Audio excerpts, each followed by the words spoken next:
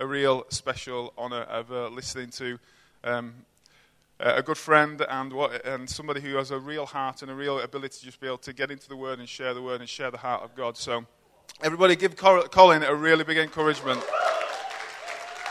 Cheers, man.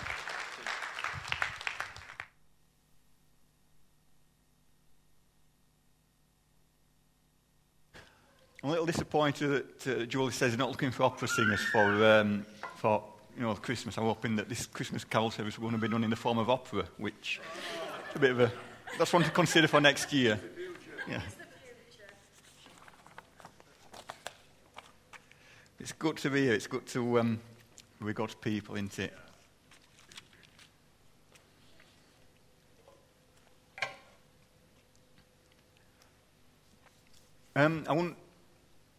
When you see a sign, what is a sign for? It's that sign, We've got some signs here to have a look at. Caution, fire is hot. That's opposed to the usually cold fire that you get, Stop. So in case the big wall didn't advise you to slow down, it's telling you to stop. For all you DIY people, it's never a good idea to put the drill into your friend's head. So, in case you get that idea, then you know not to do it now. If the door does not open, do not enter. That speaks for itself then. Next one. Do not sit on fence. You should never sit on the fence, but I don't think I'd be very tempted to sit on that fence. It's don't look very comfortable. It's always read the small print. Free beer. No, it's free Wi-Fi and cold beer, so read the small print. Now, no matter how bad your children have been, when you go to the zoo, then you should never feed them to the crocodiles, so it's never advisable. I think that's the last one. Yeah, so signs, what are signs for? Signs should be to point towards something else. The signs are not an end in themselves. They're to point towards something else. Carlos watches a program. What is it called? It's Salvage Hunters. Now, I try to pretend not to watch. I try to read and do something else, but I always get drawn in it and watch it. And this guy, he goes around buying things everywhere, and then he sells it as a massive profit. He makes out that it's, he says, well, it's not all that good. I can only pay so much, but then he sells it on. And he's got a website. I looked on his website, this guy, and a lot of these things that he looks for these signs, these old advertising signs. And he's got on his sign, he's got an old Kodak sign on his website. He's got a Kodak sign, advertising Kodak. It's an old-fashioned metal one. He's selling it for 500 quid. I thought that's, but the sign which was meant to advertise something else, it actually they had financial problems. I think they went bust, didn't they, a few years back. But now that the sign itself that was pointing towards something else, it's become a collectible item in itself, and it's just become an end in itself when the original purpose was to point towards something else. So the purpose in signs is to point to something, show something else. In John's Gospel, in the Bible, John often talks about the miracles of Jesus as being signs. They are signs because they're not an end in themselves. The miracles aren't simply to see the miracles. The miracles that Jesus performs show a greater truth, something greater. Out of all the miracles, there's only one miracle that appears in all four of the Gospels, and that's the feeding of the 5,000. We're going to read it from John's Gospel, John chapter 6. Got to the point where I've got to start putting these things on. I know a few years ago Claire said, when you get to a certain age, then your eyesight, it suddenly starts to go, and soon after she said that, then it started going, sure enough. So I've reached that age when it's all downhill.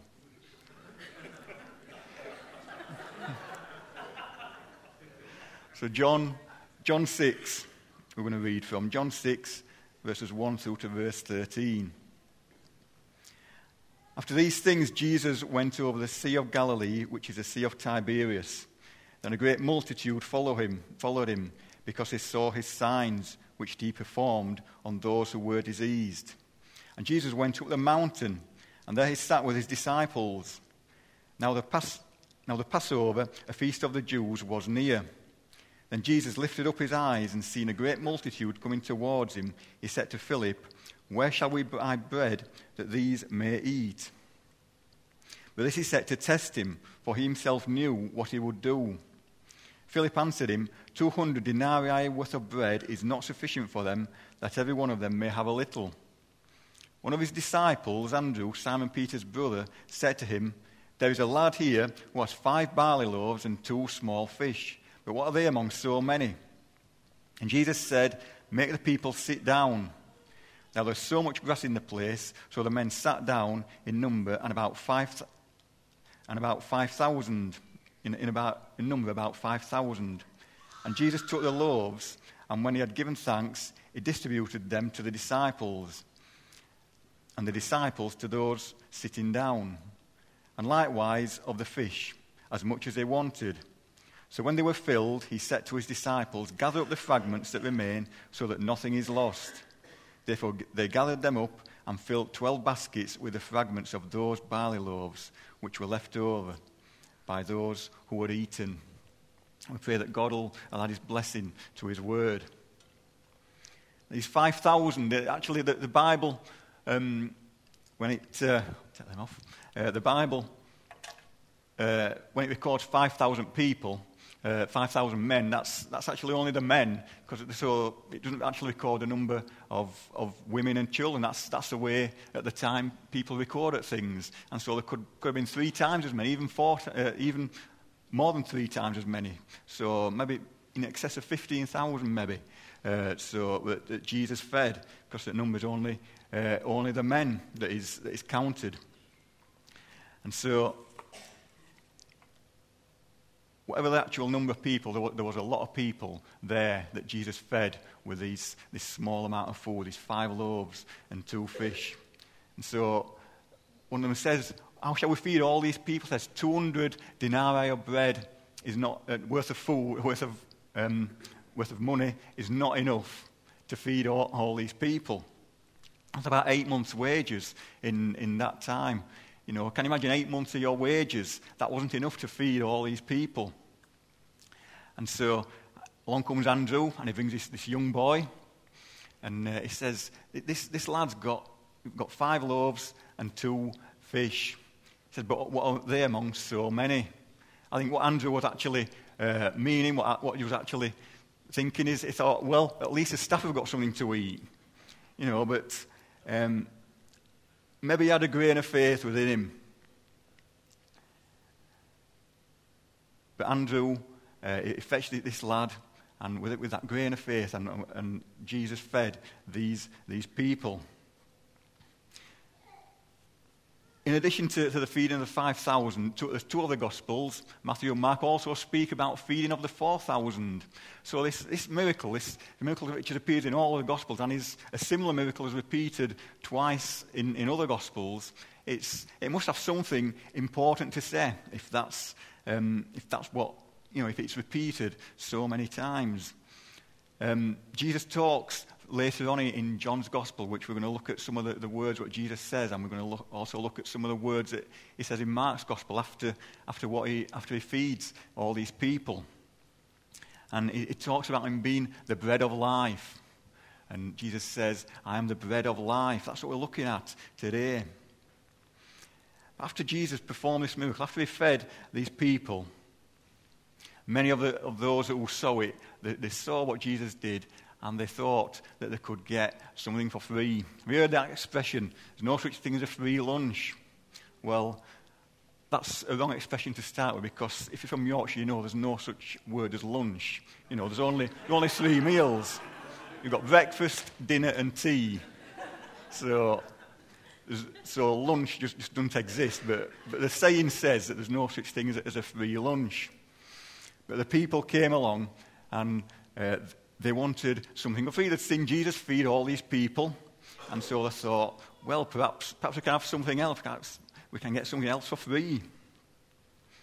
So many followed him because of that reason. Who can blame them? It was a spectacular miracle to see Jesus feeding all these people with such a very small amount of food.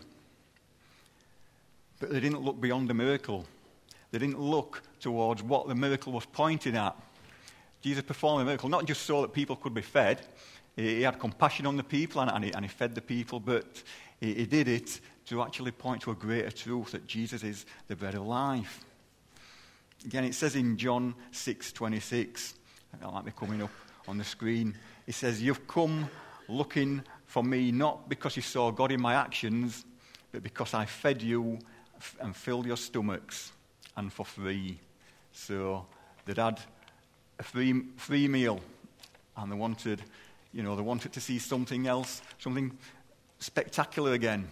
Now we believe in a God who can do miracles. He is a mighty God. I said last time, that we've got a supernatural God, and that is true. We must never forget that. But sometimes we want to seek God, and we seek God because of what He can do for us. And He does do things for us. He does do wonderful things.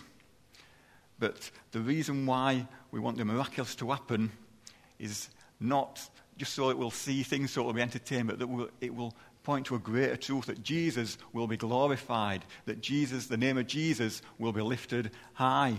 That is what we want to see. That's what we want to see here. That's what we want to see in this town. We want to see the name of Jesus exalted. We want to see the name of Jesus honoured and lifted high. There are many benefits in the Christian life, and I'm sure we can all say that we've benefited. It's good to be in a church family. It's good to be amongst other believers, people who can encourage us, people who can help us. There are many benefits in the life that we live, the Christian life. It makes us useful. It gives us concern for others. It gives us a purpose in all that we do. But sometimes we can act as though that is it. That is what it's all about, but it's not. It's about Jesus. Sometimes those who aren't Christians, they like the things that we do as Christians. They like the things, and they think, if we just leave the Jesus bit out, then, it'll be even better. But Jesus is not part of our faith. Jesus is not part of our life as Christians.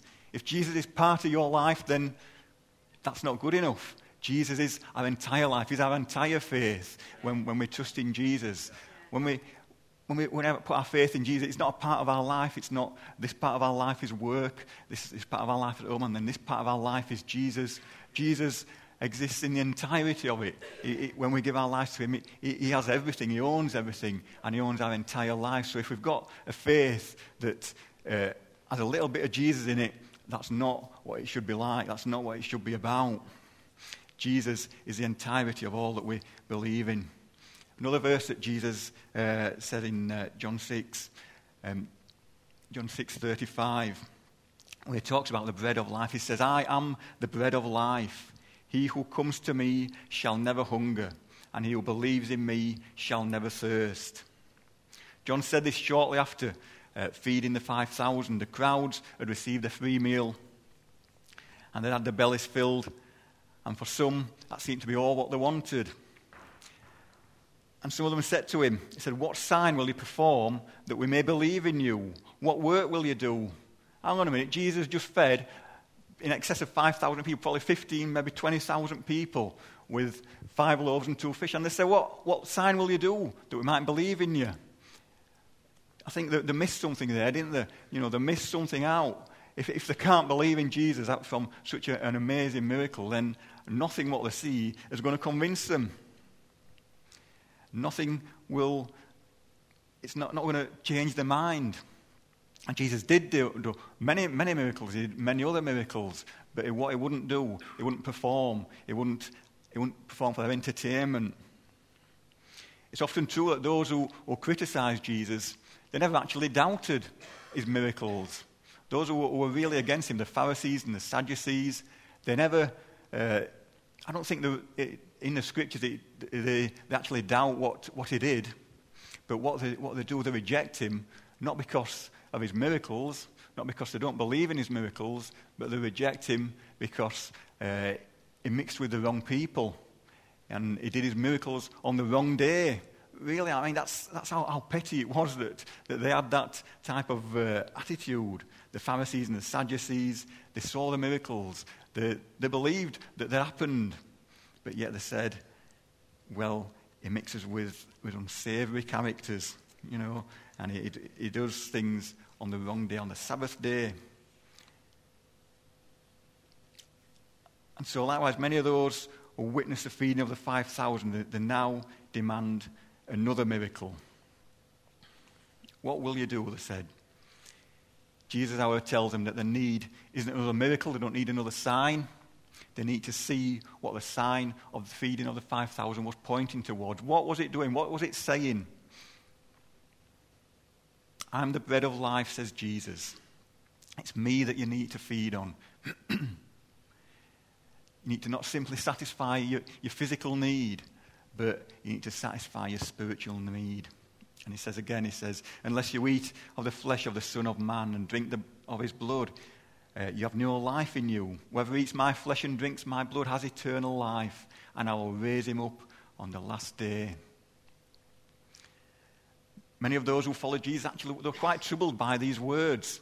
And many of them were quite offended. And many of them stopped following him when they heard these words, when he was talking about eating and drinking his flesh and his blood. But Jesus put it much clearer as well. And when they asked him, what must we do to do all the works that God requires? And Jesus answered, the work of God is this, to believe in the one whom he sent. If you want to do a great work for God, if you want to do a mighty work for God, then believe in Jesus. Put your trust in Jesus. If you've never done that, if you've never trusted in Jesus, then that is the greatest thing that you can do. You don't have to work and strive and do a list of things in order for God to accept you. You need to believe in the one that he sent. Believe in Jesus. Put your faith in Jesus. And if you do, that is the greatest work. There's no greater work, there's no greater thing that you can ever do in your life than to do that. One of the things that are popular these days, and it's getting near Christmas, is these experience days, isn't it? You buy these experience days where you can go around a racing tracks, a circuit for a few minutes, or go up in a hot air balloon, all sorts of these things where you get experience days. The people who were following Jesus after this miracle, they were looking for the next big experience, the next great experience. It's something we can all be guilty of if we're not careful. Make no mistake, God is a mighty God. God is a miraculous God. He does the miraculous things, and he still does it, and we should expect him to do that. But we're not simply looking for the next experience. Jesus wouldn't act as an entertainer. He had reasons for why he did. Sometimes we look for this next experience. We want to be filled with the Spirit so that we can feel good. And we should be filled with the Spirit, but not simply so that we can feel good, not so that we can feel good inside, but so that we might be empowered for service. It might be that in our Christian life we are looking for experiences, we are looking for the next big thing, we live from Sunday to Sunday to get to the next time when we're together, but we to live for him throughout the week. We look for the next experience. It might be the next event, the next one event, and it's good when you get to the one event, but we're not to live from one to another. When we get to the end of the one, well, how many is it to the next one? Well, it's when we get there, then it's what has it got to tell us? How does it point us to Jesus? It might be the next gathering. If we go to the gathering, not all of these things are good. All of these things are right. But if we live for them, we can become a slave to this. It might be a certain speaker who we like. If you're like me, when you get to the one event, you look down the list and you tick off the names. Yeah, he's good. I like him. Oh, I'm not sure about him.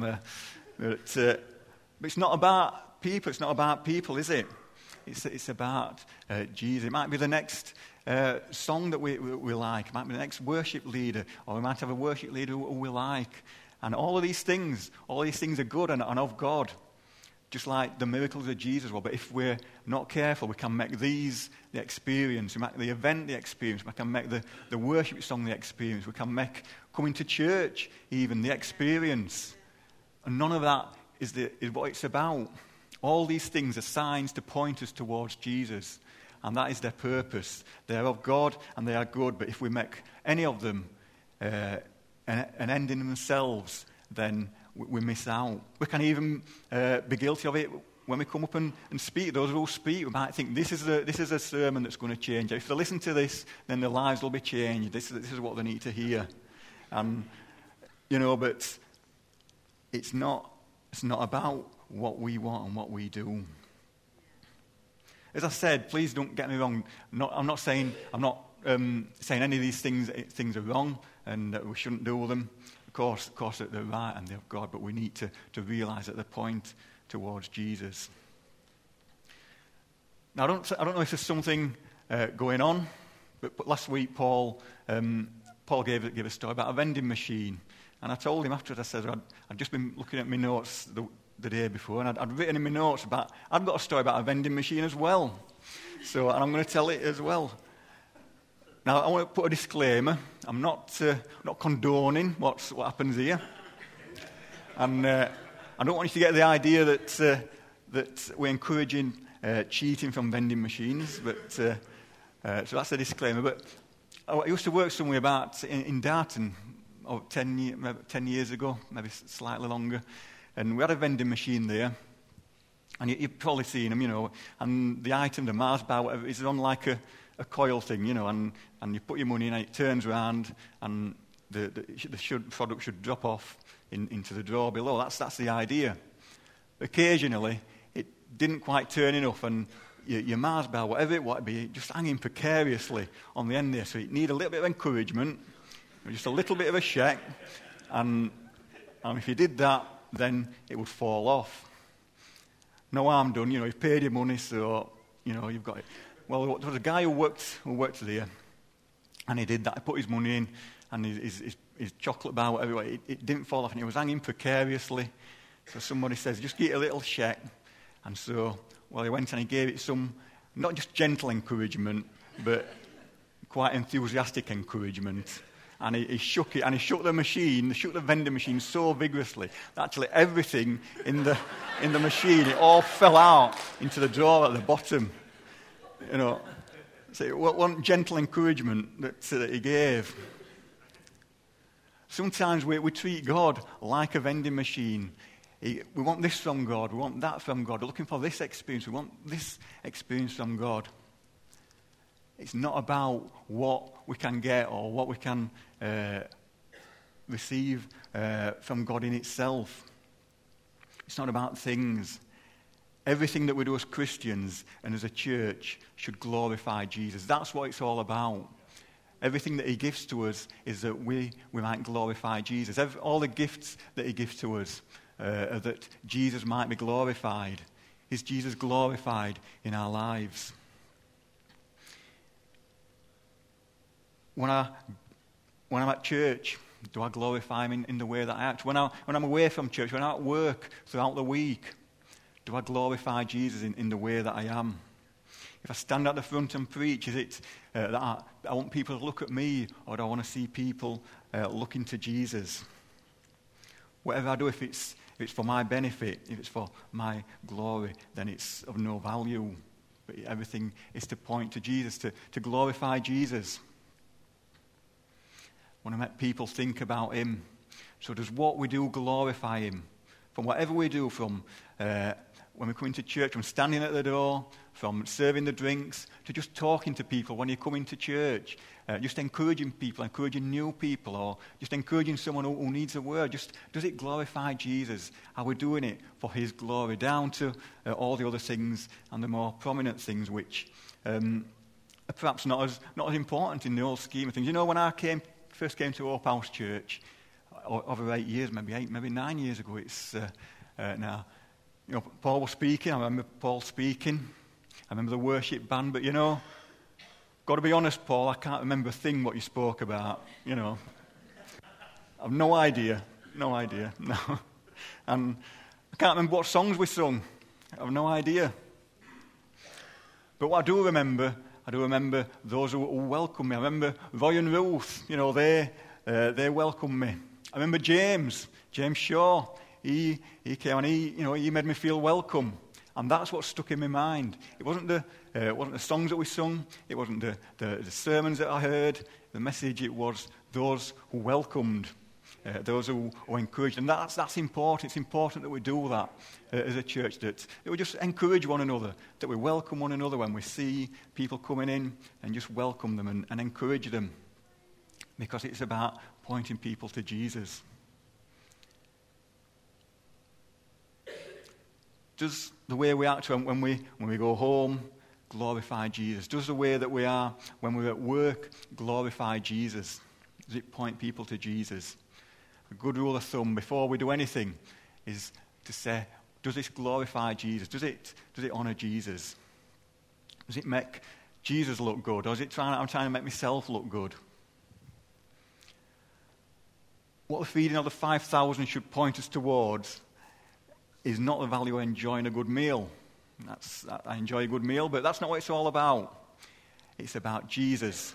Jesus being the bread of life. As he said, we've read it already, this verse. Jesus said, I'm the bread of life. He who comes to me shall never hunger, and he who believes in me shall never thirst. Many people are looking for things that will satisfy them. Jesus says, I am the one who will satisfy. I will supply all your needs. I will satisfy the hunger that is within your heart, the hunger that is deep within. I can satisfy that. It's similar to what happened when Jesus spoke to the woman at the well in John chapter 4.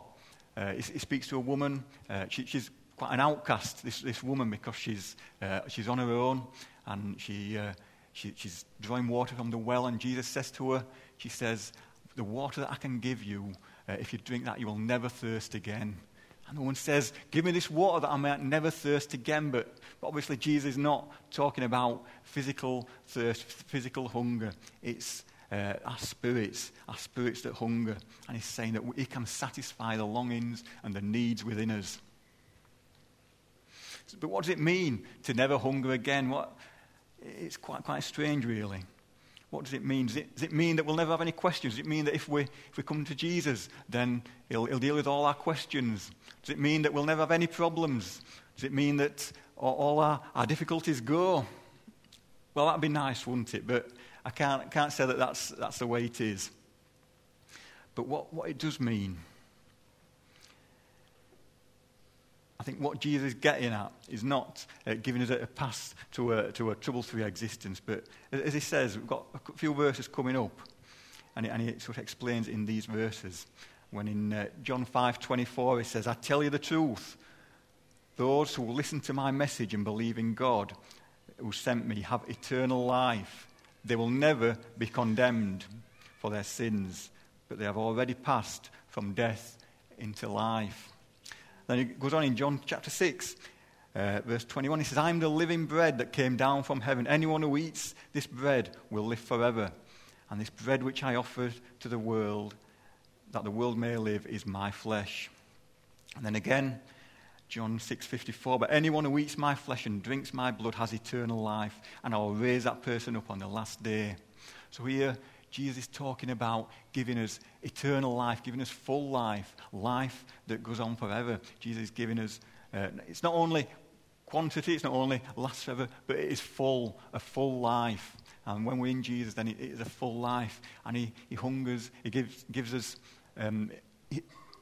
satisfies our hunger and our thirst. That's what Jesus is saying. He's saying that, in a sense, it's when we come to him, it's a once and for all experience. When we put our faith in, we take a step from death into life. It's a transition of moving from death into life. We take that journey when we come to know Jesus. That doesn't mean that that's the end of our journey. That's the beginning. But that transition from death to life is something that no one can take away from us. We have got that eternal life. We're looking in Romans this week about no condemnation.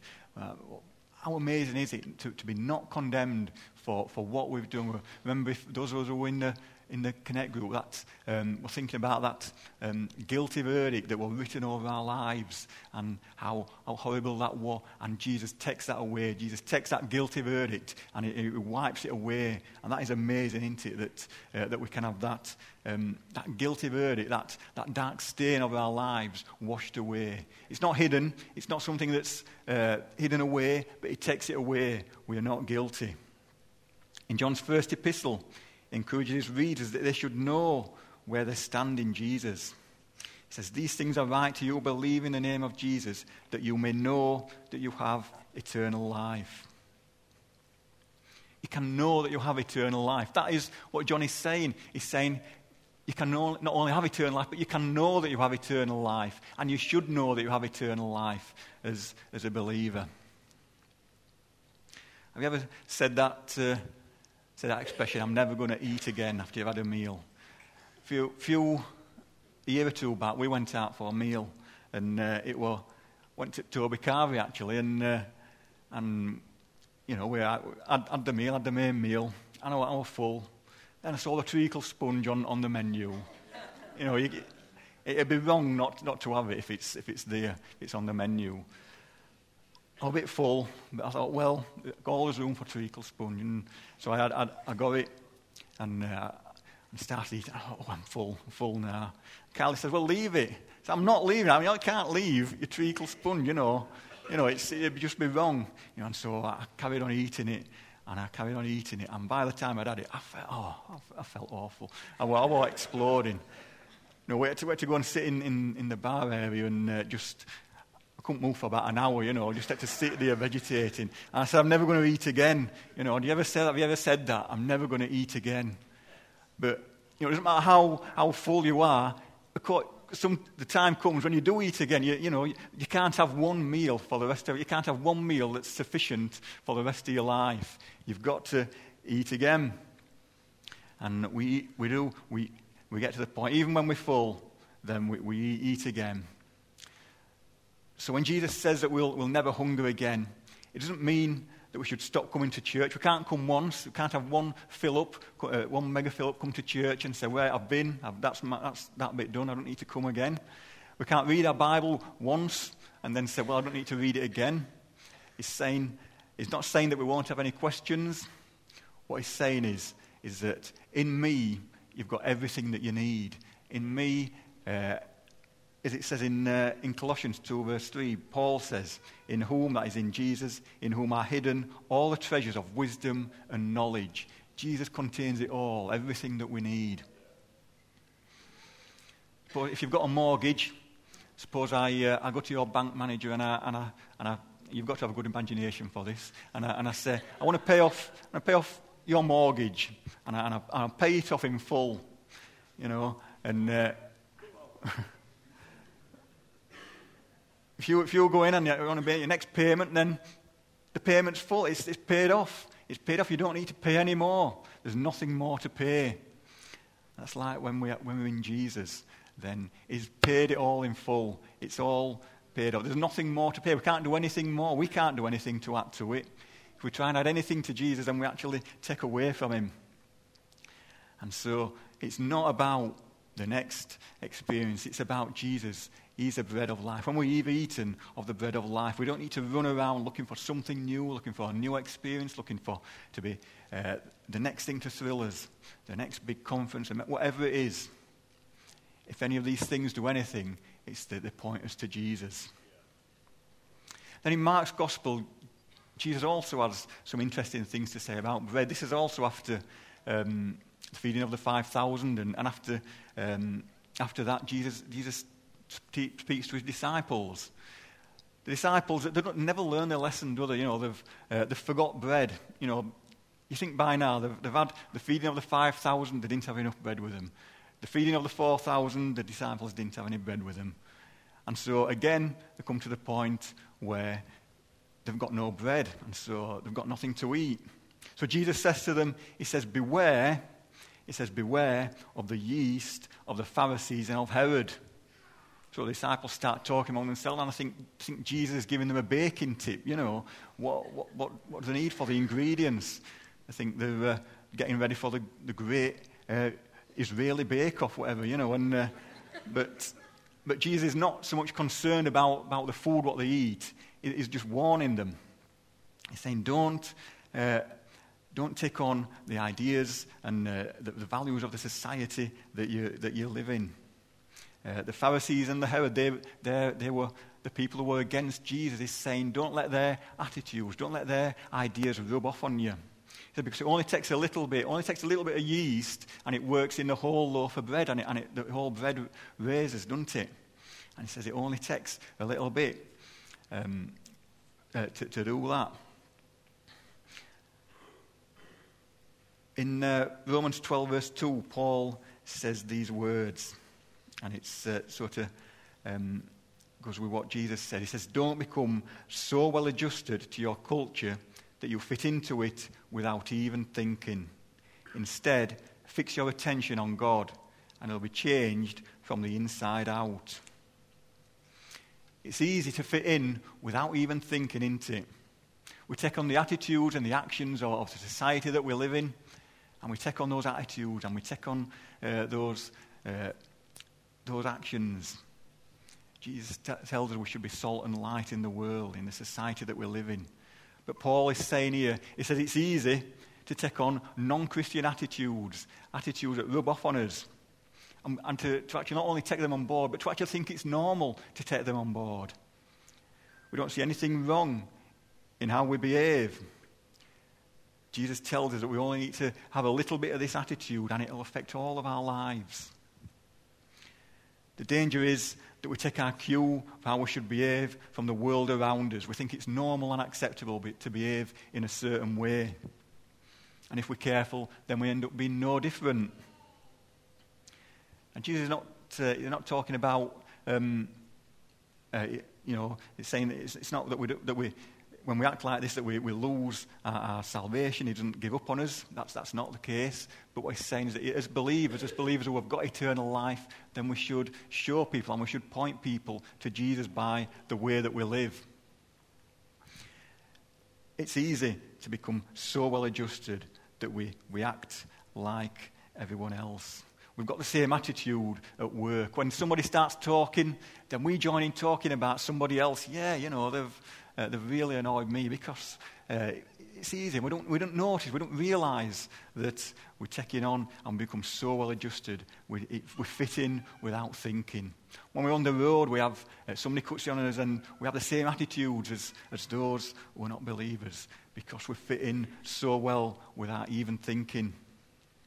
When someone upsets us, when someone hurts us, then we hold on to grudges so easily, and we don't forgive them because, well, they deserve it. They've done wrong, they're in the wrong, so why shouldn't I hold on to these grudges? And we fit in so well without even realising it. And it can go all the way in any area. We can fit in so well without even thinking into the society that we live in. We take on their attitudes and their values.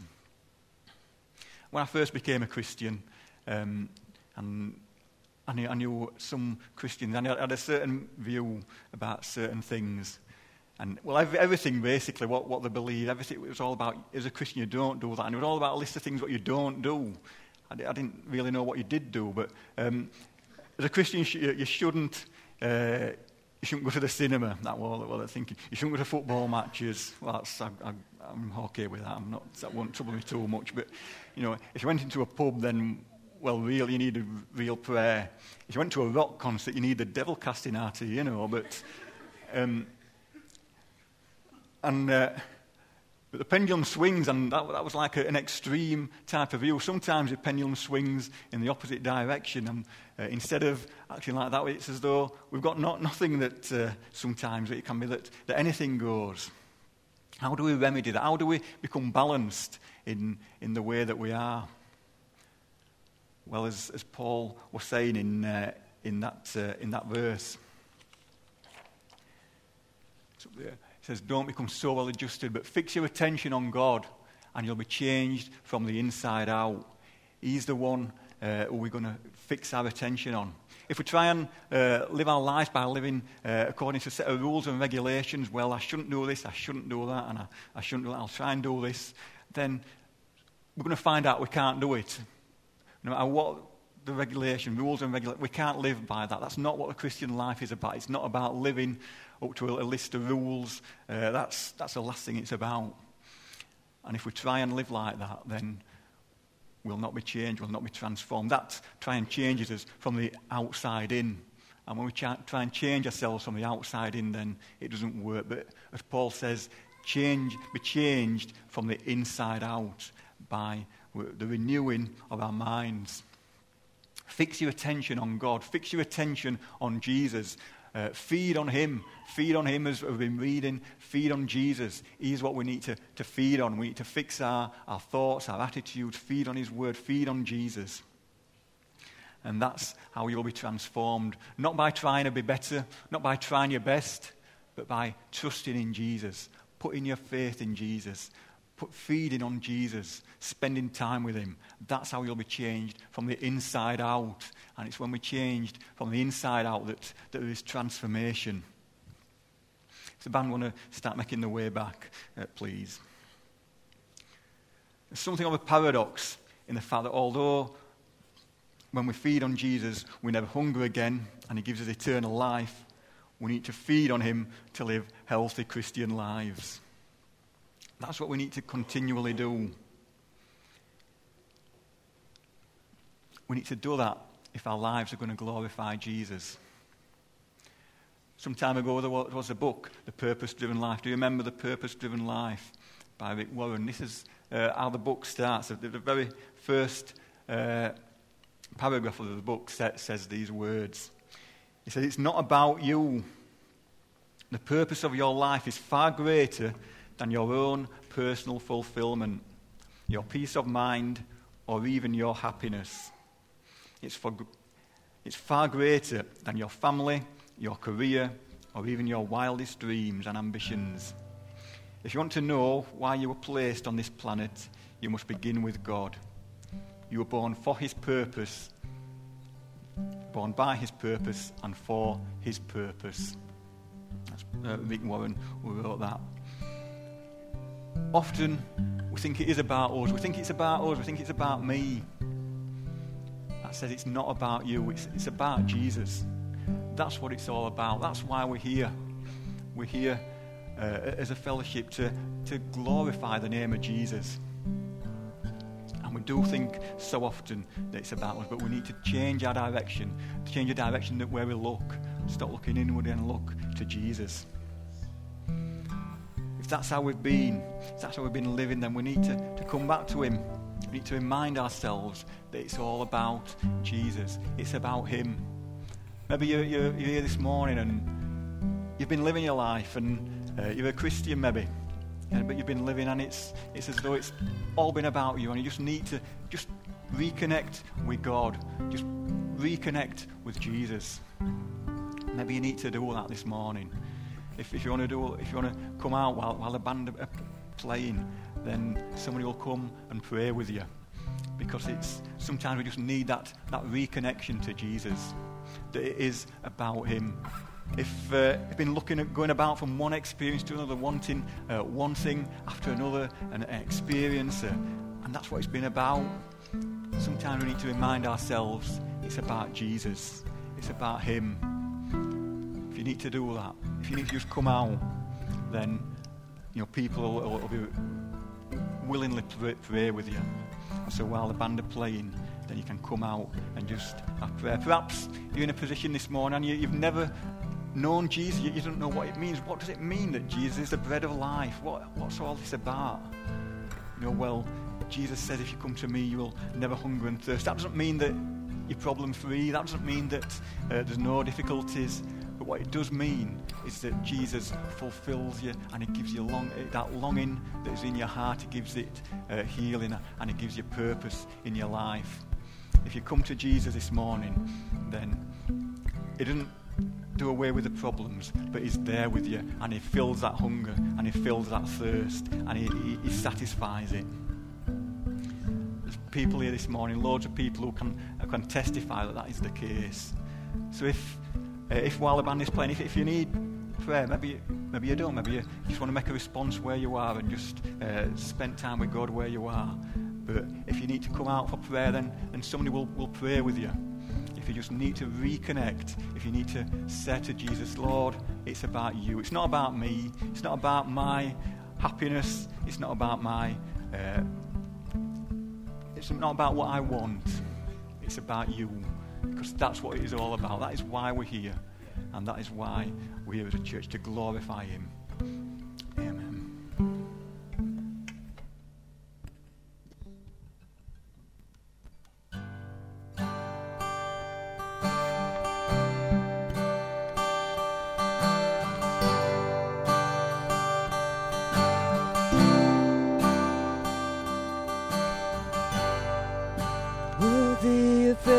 song we could ever sing, worthy of all the praise we could ever bring, worthy of every breath we could ever breathe. We live for you.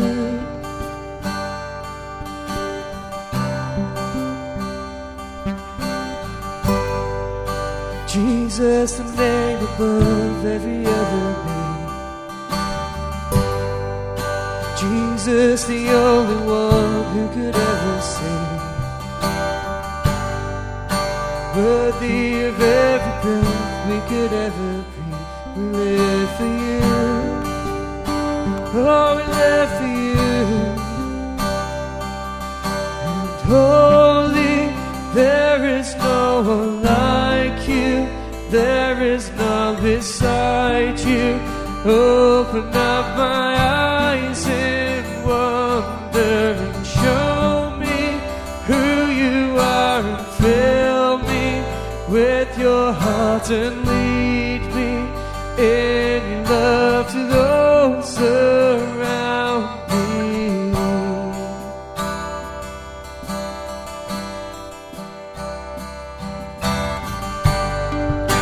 Jesus, the name above every other name. Jesus, the only one who could ever sing. Worthy of every breath we could ever breathe. Oh, we live for you. Oh, we live for you. And holy, there is no one like you. There is none beside you. Open up my eyes in wonder and show me who you are, and fill me with your heart and lead me in your love to those around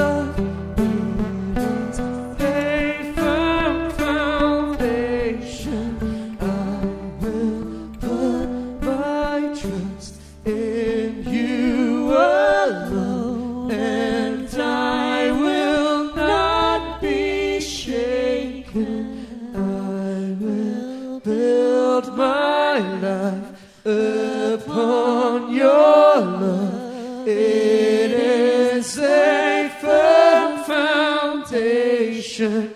I will put my trust in you alone, and I will not be shaken. Thank you, Jesus. Thank you, Lord. Thank you, Lord. Lord, we thank you this morning that you are worthy of every praise, Lord Jesus. Lord, just let our focus be on you, Lord. Let it always be about you, not about me leading worship or Colin preaching, Lord. It's all about you. Praise your name. Amen. Amen.